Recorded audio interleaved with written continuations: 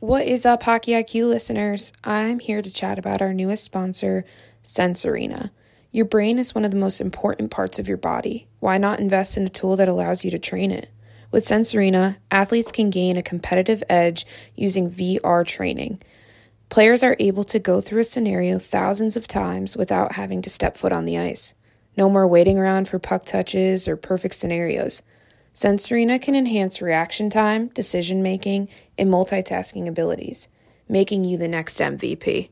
I mean, if the LA Kings are using it, it's gotta be good. With our promo code HockeyIQ, you receive $50 off an annual plan purchase. Head on over to sensearena.com to check it all out.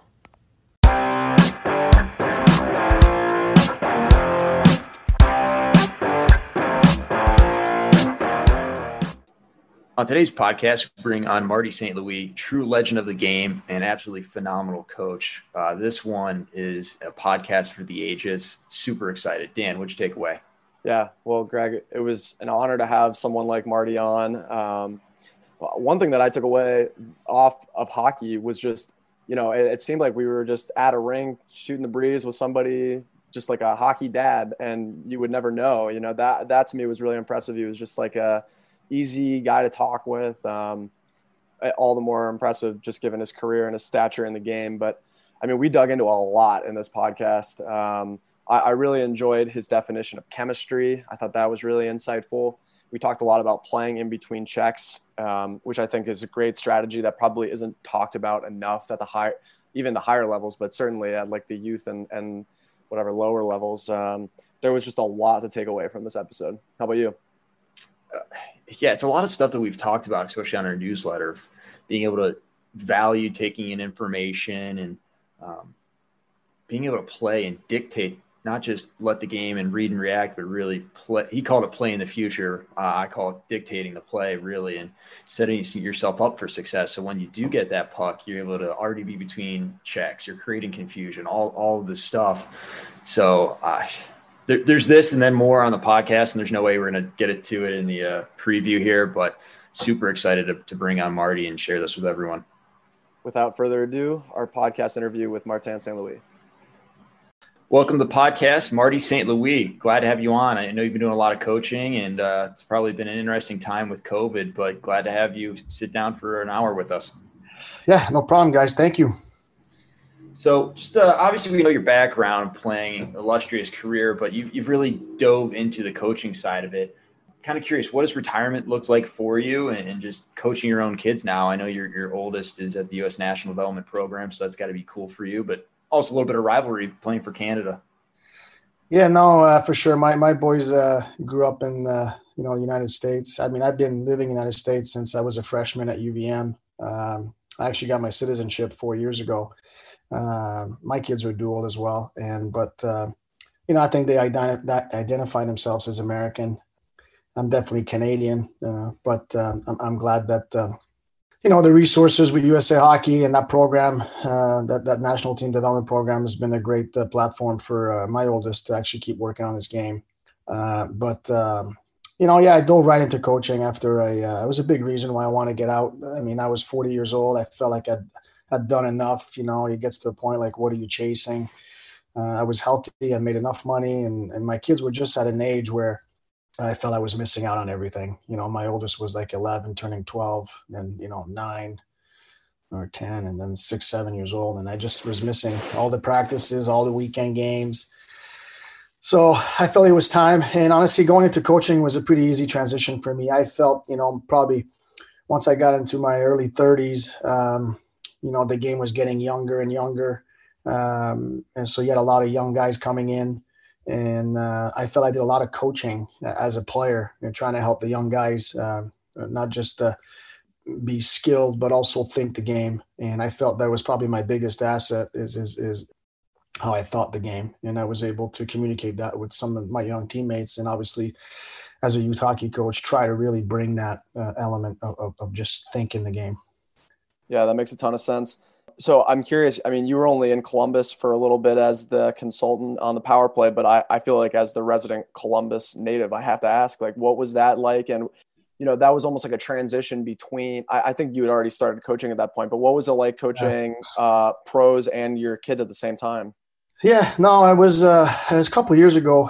I had been retired for 3 years, and I actually have a great relationship with Torts, and he had just called me.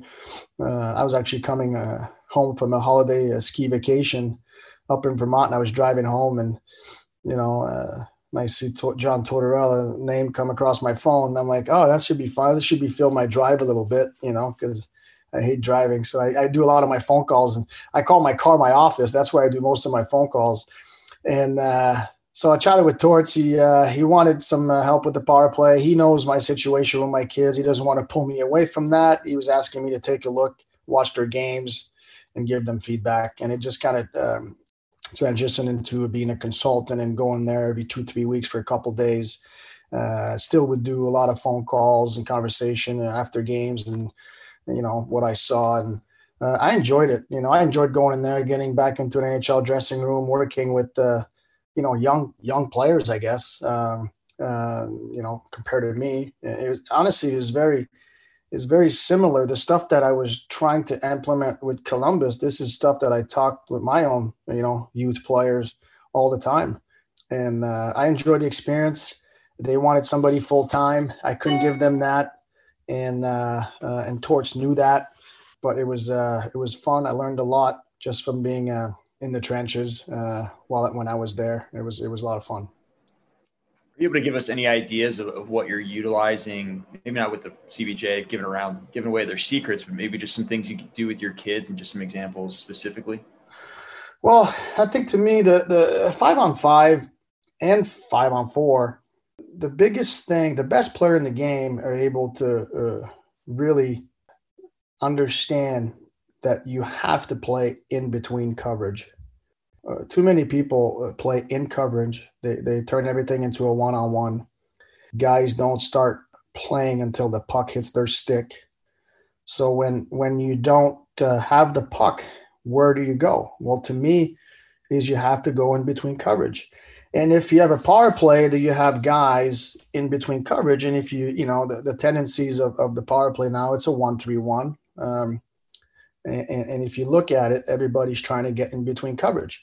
And the teams that do it the best are probably able to execute more shots, and more shots, probably more scoring chance, more chaos, more second, third opportunities. So to me, a power play should be, 3-4 pass, shot, retrieve, do it again. But when you're playing in coverage, you're going to probably have to make 6, 7, 8, 9 passes. And yeah, you might have possession, but you're not generating enough opportunities and chaos and retrieval. And it's not just, the guys on the ice, the most important guys on the ice are the guys without the puck, not the guy with the puck, especially in today's game. There's not many guys that can take people one-on-one. And the video and the focus on 200-foot hockey, you get squeezed pretty quick. So you have to be able to control your speed and find a way, to use your edges and try to stay in between coverage and not expose the puck as much. But while the puck carrier is doing that, everybody else has to cover ice and try to get in between coverage. That's awesome stuff. Who keyed you into that? Is it come from your father, your upbringing? Did you pick it up later in your life, or is it just intuitive for you? No, I mean, I was a student of the game. Like I just, every game I came home or hotels, if I was on the road, I would watch my shifts before I went to sleep, and when you're talking in the days where you had DVDs, right? And after every game, I had a DVD stuff in my suit jacket. So I knew when I walked out of the rink, I had it, and I had my DVD player with me on the road all the time, or at home. I'd put it on my bedroom TV. Wife would be sleeping, and I'd be watching my shift on mute. And so I just think I constantly was looking for an edge and learning from not just video, but watching other great players in the league when you play against them, what they do, how they do it. And really try to be a sponge and absorb and try to apply it to your game. And I feel like one of my biggest asset is I was really good at getting better. I wasn't necessarily the the fastest, the strongest, the best hands, the best shot. I was pretty good at those things, but what I was elite at is at getting better. And not that wasn't just physically. I think it was just mentally how to read the game. And I came across Adam Moats too in a few years in Tampa. It's the first time that I had somebody that kind of played close enough to my era and similar style in terms of playmaking ability. And I love talking hockey with Otsi, and really even opened my eyes on other things. And I tried to absorb that and go apply it. You mentioned offline before this chat that you define chemistry as playing in the future. And I was hoping we could dive into a little bit now that we're live. What does that mean exactly? And also, like, what type of player did you found the most success to play with? Like, was there a type of, like, a profile that, was like the type of player that allowed you to succeed the most? Or I know you've talked a lot about how you've become adaptable and that was a huge part of your game, but was there ever like one type of player that really stood out for you?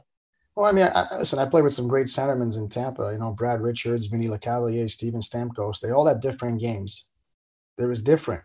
I was successful with all three, but it was different hockey. It wasn't the same. Like with Richie, it was a lot of chess. It was like moving stuff around to set up that one move. With Vinny, it was checker. It was give and go, quick. And with Stammer, it was probably a combination of both because it was the first time I had a righty playing with me, and I felt like I played the off wing. So I never liked playing with having three lefties up front because I always felt we would only be dangerous from one side of the ice, because if we're on the right side, we had no one-timers. If somebody was in the slot, he was in the one-timer position on the right side. On the left side, we were fine. But rolling out of the corner on the left side on your backhand, hitting the hole, it's not as easy as rolling out on your forehand. So with Stammer, it was great having him as a righty because we'd be dangerous from both sides. But the guys that, honestly, I've had success with other guys. But for me, the reason why we're able to be successful, it was constantly communicating. Coming off the ice or watching video together and really trying to get in each other's brain. I need to know what he's thinking on certain plays. And it's not about agreeing on things and understanding how he's processing it. Because if I can understand what he's thinking, I can predict where he's probably going to be and how he's going to act. And if I can predict, I can probably make the best play. And there's a big difference between making a play and making the best play. And sometimes the best play takes you got to let it evolve. That's a little bit of chess, right? You got to let it evolve to finding the best play. A couple things have to move before you get to the best play.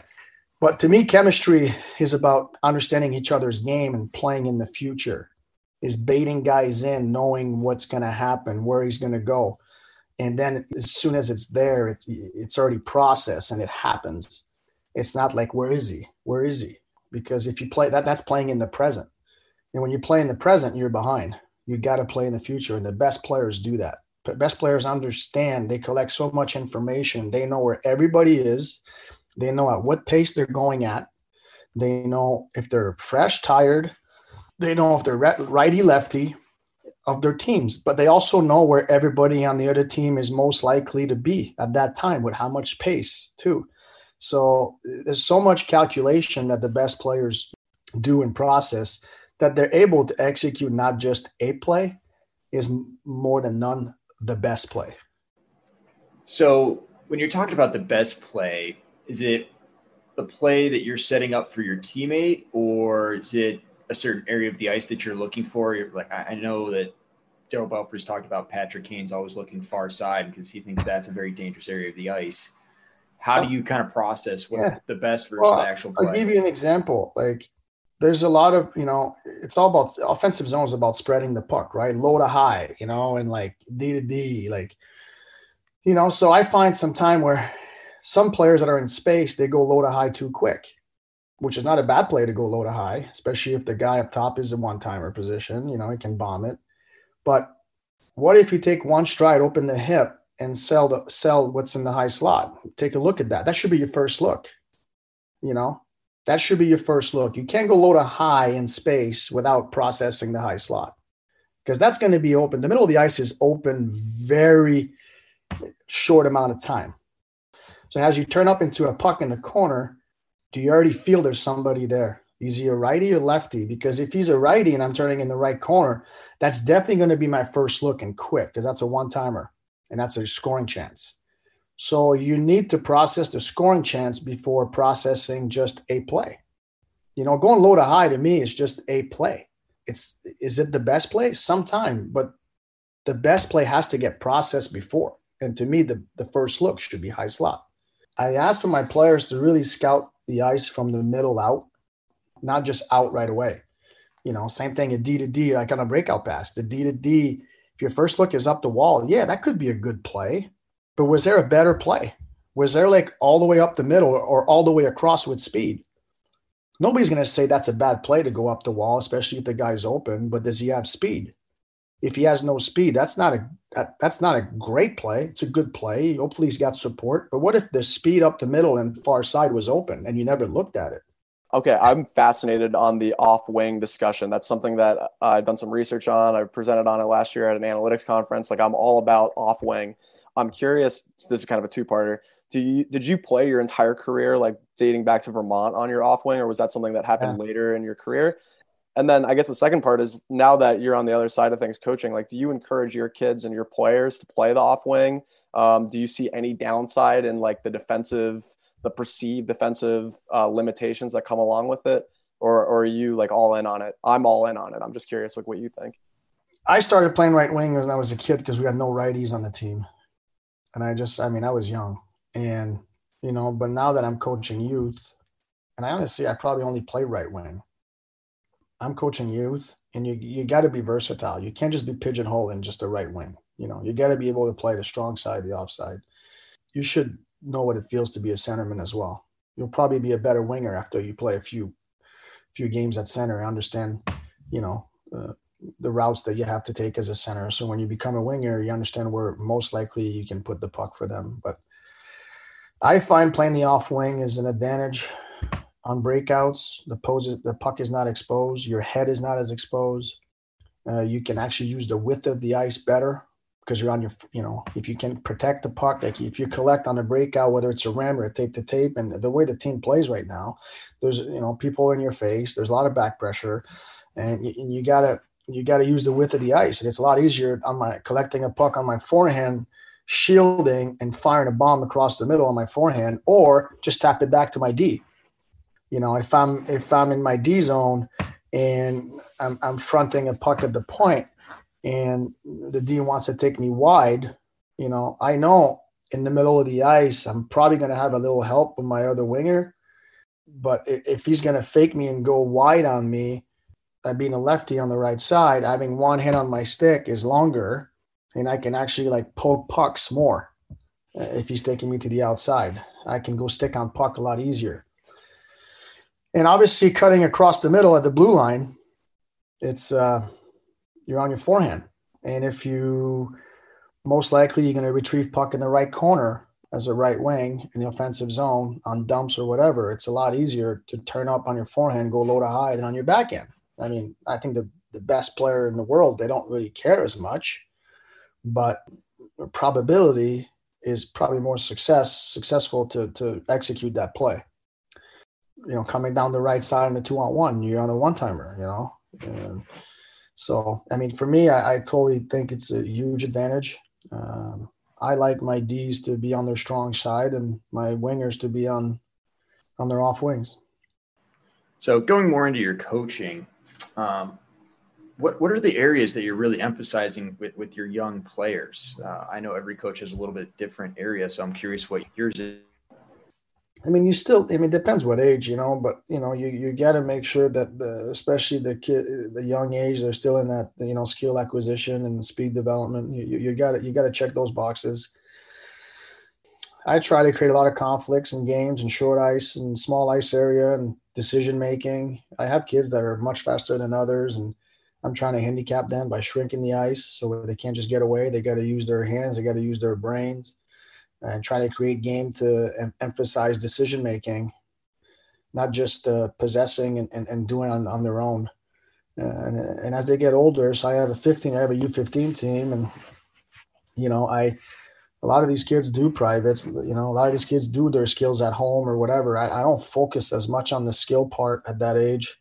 I focus a lot on the competing and the decision making. And a lot of the decision making is done in short ice games, small ice, small area games with some, some rules and conflict and confusion sometime where they need to, process it.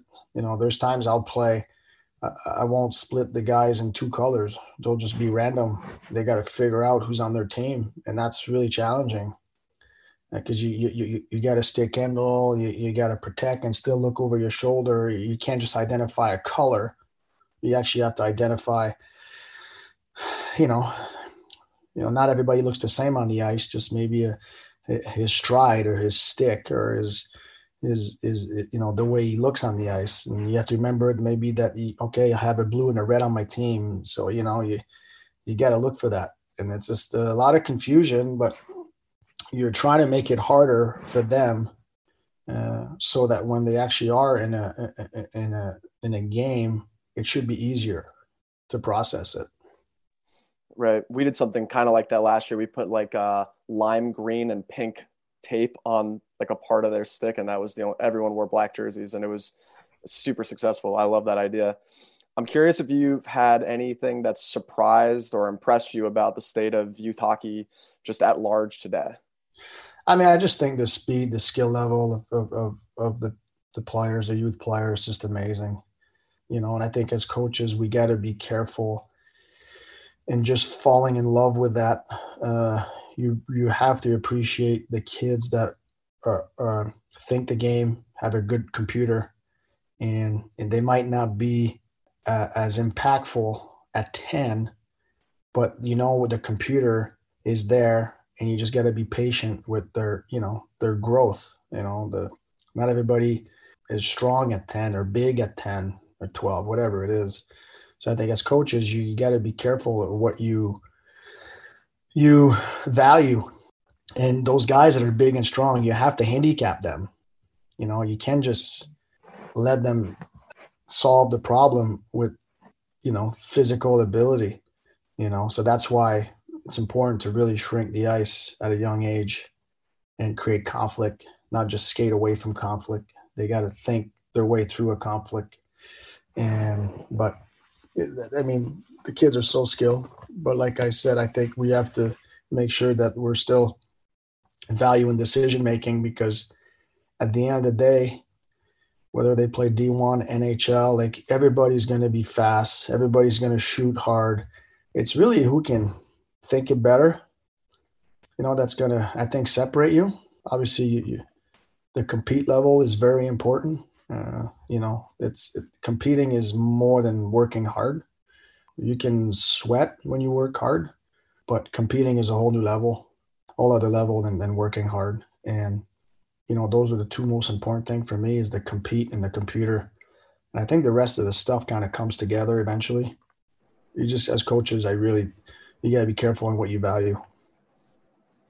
Yeah. And that's a lot of what we've been talking about with our newsletter and podcast here is really getting at the computer and the brain and how they process, because there's the hardware, physical tools they have, and then there's the software of like how the wiring's done, how the programming is in there. So we like to use video a ton. I'm assuming you do as well, but there's so many ways to go about breaking down video with players of like, don't do this, love this, praising. What are the ways that kind of you've used video with your team? Obviously used it during your career as DVDs and later on much better technology, but nowadays we have so much access and every team has access, every player has access. Mm-hmm. What are the areas for you that you're keying in on and talking about and going through? Yeah, for me, it's, when I do video, mostly it's about the guys without the puck, where they go. Also, what I focus on with the guys with the puck is speed control. Like a lot of kids that are fast, they skate really hard, really fast into a dead end. Then they get stuck. And instead of just controlling their speed based on what they read, is there people coming with them? Is there a good gap? Is there a bad gap? Because if you're going to get around somebody, yeah, absolutely, like turn on the jets. But if they have a bad gap, like the ice is in front of them, so the faster you get to that ice in front of them, the less time you're going to have to react. So you probably want to just push them back a little bit, cut across, and invite your second, third wave coming in with you. You know, one of the things too that as they get older is I find I'll send clips and I won't even. I'll ask them to text me back what's wrong on that clip. I'd like them to search for the answer instead of just me giving them the answer, because then you create them. They're trying to solve the problem, and you know they're probably looking at different things on the video, not just themselves. Sometimes it's not even them on the video. I'll send individual video. I'll send team video. But sometimes I'll send video for them to actually, you give me the answer. I'm not giving you the answer. I want to know what you think, you know, and then you create a dialogue and a debate, and it's not always video. It can't just come from a place of you need to do this, you know, like there's plenty of ways to do things. And sometimes you learn from some of your players, you know, and you're like, you might've saw something, but then they answer something back. I'm like, you know what, that makes a lot of sense. And now you've created a dialogue and a problem-solving method for them to see things clear or different. But I find as the more development you can get with your players is when you able to convince them, or they can convince you, you know, that this is the right way to do it. You can't just tell them, do it like that. You know, like I'll send, like we'll be talking about a topic at a certain point in time, and development doesn't happen like, you know, in one time. You know, I always feel it's like peeling layers like an onion. You know, you can't, you know, you do it gradually. You can't teach them 3-4 things at once. You know, you teach them one concept, then you move on to the next one. But if there's a concept that we're talking about, and I'll pull NHL clips or college clips and I'll send it to the gang, and I'm like, guys, this is what I'm talking about. You know, then you slowly convince them, and then they become more confident in that concept because they actually done it, they've seen it, and they can kind of feel it.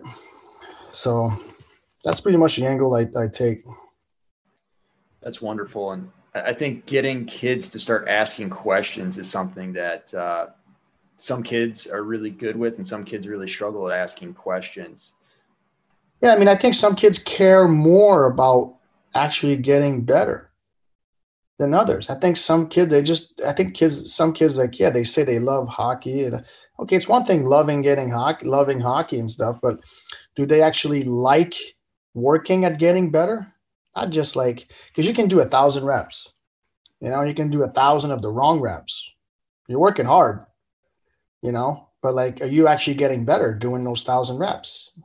You know, and you have the kids that are going to ask question, well, what if I do it this way? Yeah, that's great, you know, but then they take ownership into their development. And that's what, as they get older, that's what I'm after. I actually encourage the kids they have we have a text chain with the team. I have individual chain with the guys, and they can send me sometime, because what I usually do is I videotape my computer screen and I talk over it with a pen, you know, and I'm like, okay. And then now they can do the same thing to me. They have the video of the game, and they're taping the video, and it's not like crystal clear, but it's definitely clear enough, especially in today's technology. And they ask me questions, Coach, what did I should have done? Was that okay? Like, did I, you know? And sometimes they just, you know, they're looking for perfection, and I'm like, guys, I've never played a perfect game. Every game you're gonna have 3, 4, 5 plays that you want back. They're gone. You learn from them. You move on. You know, and there's so many factors that come into you know, a bad read or whatever. You know, could be your line mate didn't do the right thing, and you got stuck because of it. But sometimes they just look at themselves. They don't look at the whole picture. So I definitely don't want them to think they got to play a perfect game. I want them to learn from their mistakes. To me, a bad read is better than a no read. You know, if people are just not reading the game, that's not as good as, you know, I'd rather you make a bad read than not read at all. Yeah, I like to tell my kids that it's a game of mistakes. We just have to make one less than they do. I don't want you to, pick your favorite kid here or anything, but you've coached at a bunch of different ages. So I'm curious, like maybe what age do you find to be the most rewarding? What age do you find the most development happens? Like, is there a favorite age that you've coached or one that sticks out or? No, I think they're all fun. I mean, I definitely enjoy the older boys better. I think you can really dissect the game a little more. I think when they're like 10, 12, if they're too young to, you can't teach a 12-year-old, calculus, there's a time and place for everything. And I definitely enjoy the more complex problems at an older age than, the 10, 12 phase, but that phase is important, and like I say, I think at that age, we're still creating conflict, but we're still in that window of skill acquisition where, we don't worry so much about, the structure and as I feel it when they get older, like you get a little bit of structure in there and, they start realizing, wow, like this is a game we play with five, it's not just me. I got to go put the puck in the net, and, it's fun. Like you get face off plays and some power play routes and this and that. It's just, you get to elevate the thought process a little bit and the preparation too. You go from the kids playing, mini sticks in the hallway at the hotels to the kids, hanging out in the lobby on their phone, or you're not worrying about if they're going to break a lamp in the hallway or they're going to get yelled at by hotel security. So I definitely like the older age a little bit better. Less babysitting, I guess. Oh, that's too funny. Yeah, I think we've all been there at some stage where we've broken something and the hotel security gets called and our parents are all upset at us. So that's great. But you've mentioned a few times about routes. So I've talked about it and how we can create ways to have longer passing windows and things like that. What are routes for you? What do they mean and why are they important?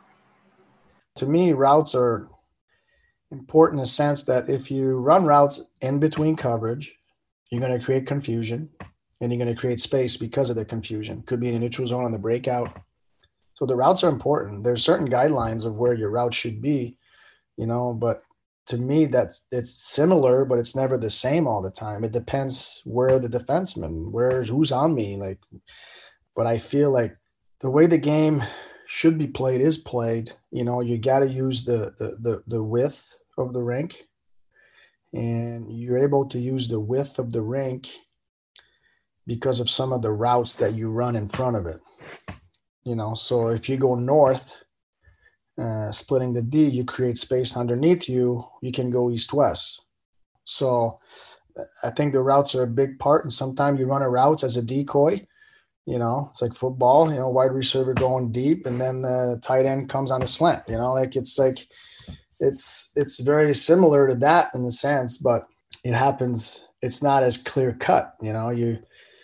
So for me, it's about covering ice. If two guys can hold hands running the same routes, you're probably not going to be successful. If somebody's running a route, north-south, then I probably need to get some width into my route underneath him so I can create more space and more option for the puck carrier. And I find I like when they're young, like even now, I almost teach hockey like rugby a little bit.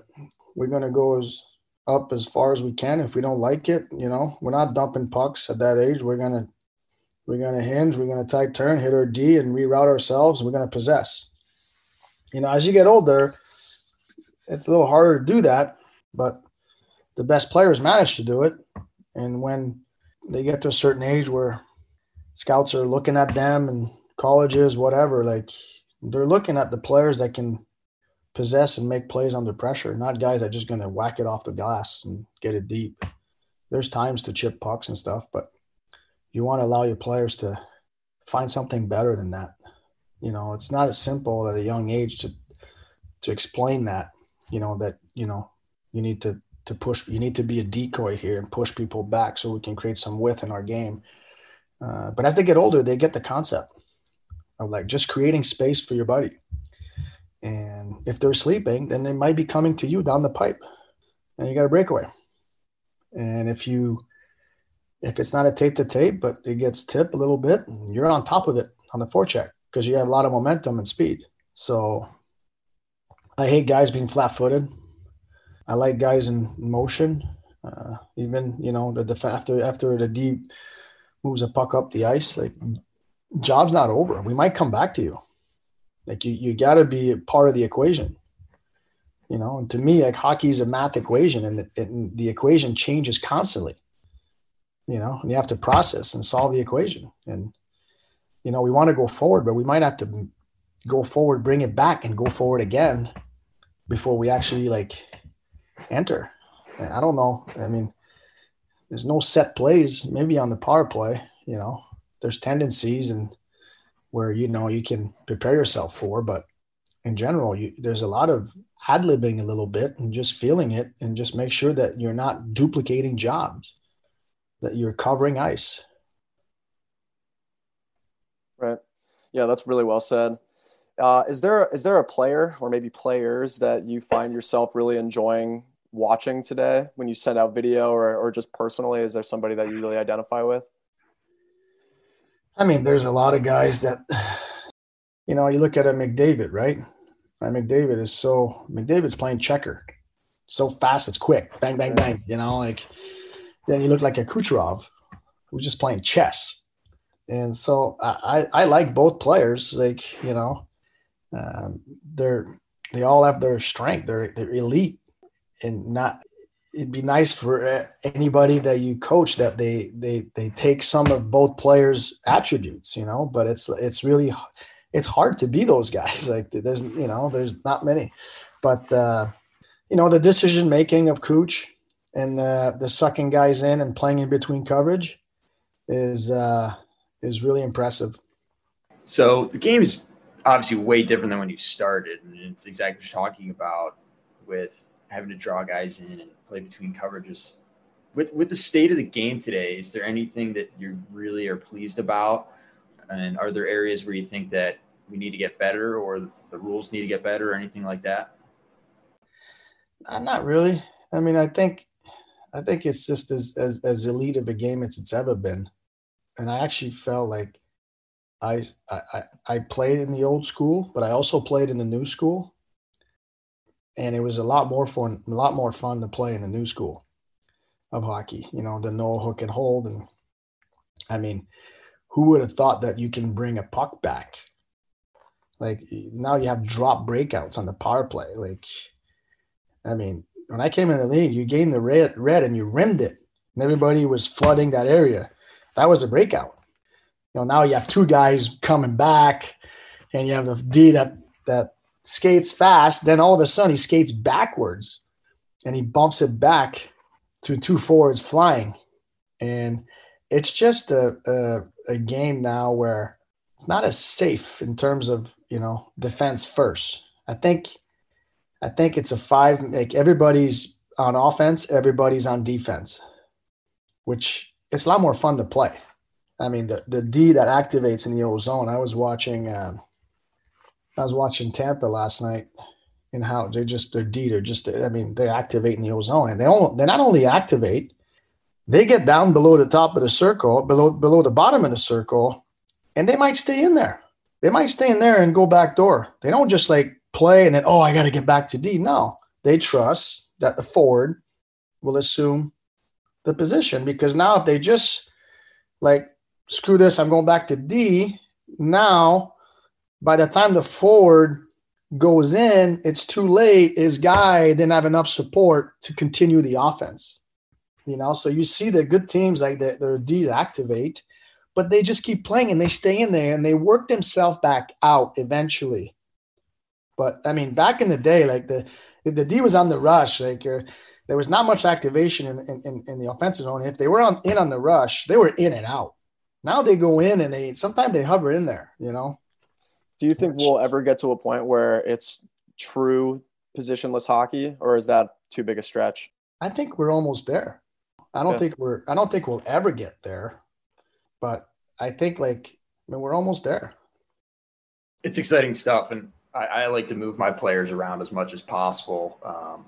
With the college team we had, it's a club team, so it's not like Division I super high level, but it's still good hockey. And we just roll 5-man units out the door and everyone figure it out of where you're playing and working off each other. And at first it was really, really rough to watch, but the more they've played it, the better it's gotten. And it is so enjoyable to watch that team. I could watch a club hockey game with our boys over a lot of other teams that are playing higher level hockey. Yeah, but and if you think about it, like my old, like, when I talk about being in between coverage back in the old days, right? The forward was responsible for the D in my defensive zone. And so if I knew I had the D in front of me and the guy rolls up the wall, I just stay with my D, and the Ds weren't really going in. That was hard to generate offense. It was easy for me to defend, but now all of a sudden he starts rolling in. Now I'm like, oh my gosh. So he gets away from coverage. So now he creates confusion. And with confusion, you'll create more scoring chance or draw penalties. And it's plain simple. I mean, if you're wide open at the top, you're going to get the puck and then you have space to do whatever you want. But if they're tight on you, why stay there? If my winger has space on the wall and he's rolling up, why stay there if I'm in coverage? Roll out, dive in the middle. Dive in the middle. Like now he's like, is he coming with me? Are they men on men? Are they playing zone? I don't know. Because now you create so much confusion, and that's annoying to play against. Yeah, is there a risk? Absolutely, there's a risk. But it's a calculated risk. I mean, you would think that the puck is still 180, 195 feet from my net, and and especially the way the goalies are in today's game, they're so good. I'm willing to risk maybe something bad happening, and that's not the D's fault that he went in. It's the guy that just made a bad execution or a bad read, and if there's nothing open, you just throw it back down the wall, but you have people going that way. Yeah, and you're just kind of playing the probabilities and what's good on the situation. Like you said earlier, it's almost like a math equation. That's how I think about it when I'm out there, whether it's right or wrong. I don't know, but what's the chance of success here? And if I screw it up, what's the probability it's coming back and creating issues for our team? What? And if they score, line up. That's it. Go back and get it again. Yeah. Right. Face off that. Go tap your goalie's pad. And then That's what they're there for, right? That's what the goalies are there for. Yeah. Sorry, buddy. Curious, really, a lot's changed since you were at UVM. What was the recruitment of your oldest son like compared to you? He's committed to Northeastern. Maybe just talk about that process now being on the other side of it. Yeah, I mean, honestly, I don't remember much about mine. I think I was 16, 17. Had a bunch of school, and I ended up going to Vermont. I was close to home. It's a lot different now. They made a new rule now. I think January 1st of your junior year, they can talk to you. And with my oldest boy, there was no rules. So, he had opportunity at a really young age. And honestly, I just sent him and my wife to go deal with that. It wasn't going to be my decision. And she was going to ask all the academics questions. I want it to be about him, not, about me being in there and stuff. So he went and dealt with it. He made his own decision, and I was happy with his decision, and he's the one that, that lives with it. You don't want to, at the end of the day, they're going to have a bad game, bad grade, bad day. And if it was forced on them, they might not roll up their sleeves and dig themselves out of the hole. But if it's them making the decision, they'll own it and they'll get after it. That's wonderful. Well, I really enjoyed your USA Hockey presentation. We'll put a link in the details here. And you said something that really struck with me, and it's something that I've struggled with a lot of my players, of just not really playmaking until they've run out of options and they're not looking for orders. I'm hoping you can dive into that a little bit, of just the idea of not waiting until the last opportunity to make a play, or that's the play now that I've run out of all my options. I call it the Instagram hockey. Every kid see highlights and so many highlights, and they almost think that's the way the game should be played.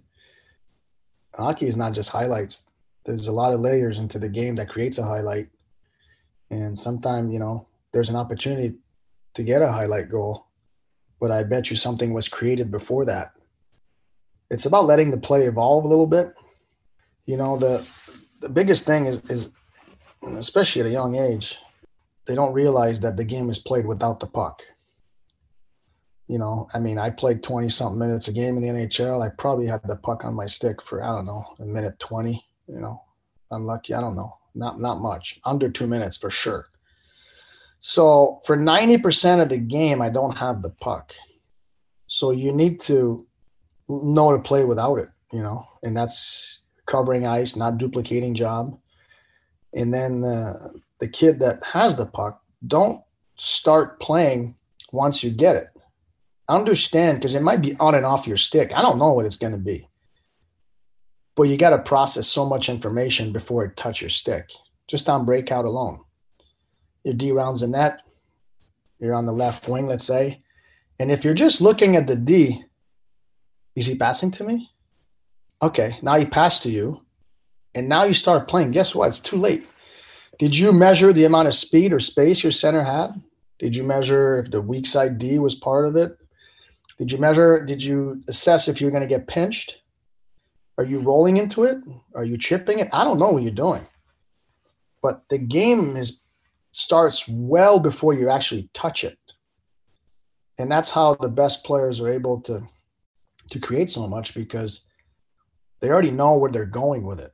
Whether they cross over to the middle with it, whether it's a one touch, whether it's a bump back, whether it's a one-timer, whether it's just to collect and protect, guys are going for a change. I don't know. But the game starts well before you actually touch it. And, that's playing in the future. Some kids play in the present and then they get stuck, especially as they get older. Awesome. Well, Marty, this has been a ton of fun. I think we've all really enjoyed this. I hope you have as well. But we let our guests 2 minutes. If you want to talk or plug anything you got going on in your life, feel free to do that, or just some wise words of wisdom. You can do that as well. No, I don't have anything to plug. I think my biggest word of advice, I guess, for every young players out there is, especially with social media and everybody, this guy doing this guy doing that. And, it's, don't get discouraged if you're not, that guy. To me, that's just noise. Development happens at a different time for different people. Just really, be good at getting better, and you'll get probably where you want to be. But if you're just listening to the noise and get discouraged, that's time wasted that you could actually be doing something productive and get better at whatever you're doing. For sure. And last one for me, and thanks so much for your time. We really appreciate it. Any advice for youth coaches out there? I don't know. Honestly, to me, it's don't fall in love with the obvious. The kid that is really fast and he's probably winning you games now. Make sure that you help him develop at things that he's going to need 3-4 years from now. Don't just get stuck on winning the game now. And because he can go through everybody, he's faster than everybody. If he's got a guy that's 15 feet in front of him, he should move it to him. There's time to carry, but you want to make sure you wire him the right way, because somebody's going to take that kid at 15, 16, let's say, and now you're doing a renovation. And a renovation is a lot harder because there's walls you just can't move. So, if you have a chance to build from the ground, make sure you build the right way. Allow your kids to make mistakes and really take time to focus on decision making and conflicts. And that, to me, that's a lot of small area games. Shrink it as small as you can, depending how big, how old the kids are. Like for me with my U15, I don't even play blue line in. That's too much room. 3-on-3, I don't play blue line in. It's too much room. I go top of the circle down. When they were 8, 10, maybe we went blue line in because now they had a little bit more time. But as they get older, you got to keep shrinking that decision making, that window, that time, because now they have more skill. They have more, their edges are better. Their speed is better. Their hands are better. So they don't need as much time. And so you need to shrink it. So you handicap them as much as possible. I love that. I'm all about that on my teams, is try to, how do we get the decision making? I want them to break a mental sweat, not just a physical one. Yeah. And to me, it's fun. My biggest pleasure I get is, I've been with some of these kids for 5-6 years, and you have kids. I always thought, the brain was there, the computer was there, and they didn't have the ability to do what their computer was telling them. They weren't fast enough. They weren't strong enough. Their skill wasn't as developed yet. And now you fast forward to 4 or 5 years, and some of these players are some of my best players, because now it's connected. Now they can do what their brain's telling them, and they take a huge jump in their growth when that happens. So you got to stay patient with some of these guys, because computer is really hard to develop. Some kids have it, some kids don't. Some kids are able to work on it. Some kids can't. Sometimes that's stubbornness, or it's just bad coaching. That's awesome. Well, listen, thanks again so much for joining us. We really appreciate your time and insight. It's extremely valuable for us and hopefully for our listeners as well. So really appreciate you coming on. Thanks for having me, guys. All the best. Thank you for tuning into the Hockey IQ podcast. We are Hockey's Arsenal, Greg Revac and Dan Dukart. Together, we've come together to create a platform and a community to expand on hockey intelligence, hockey IQ, whatever you want to call it. We're very passionate about seeing this game played smarter and better, and continue to develop itself to the next level and staying on the cutting edge of things. So you can find us at Hockey's Arsenal on Facebook, Twitter, and YouTube. We're also at hockeysarsenal.com. From there, you can find some resources and some options to work with us. We're excited to continue this. If you enjoyed this episode, please like, subscribe, follow, and share.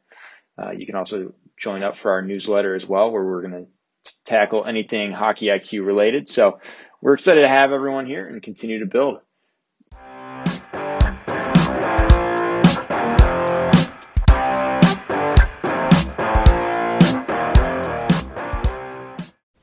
That concludes this week's episode. Thanks for joining us here at Hockey IQ. If you haven't already, take a quick moment to hit that subscribe button, give us a thumbs up, and drop a review. If you want to be a great teammate, even recommend us to a friend. You can follow us at Hockey's Arsenal on Twitter and Instagram. Check out the website, hockeysarsenal.com, where you can subscribe to the weekly newsletter. You won't regret it. Catch your buttes here next week for a brand new episode.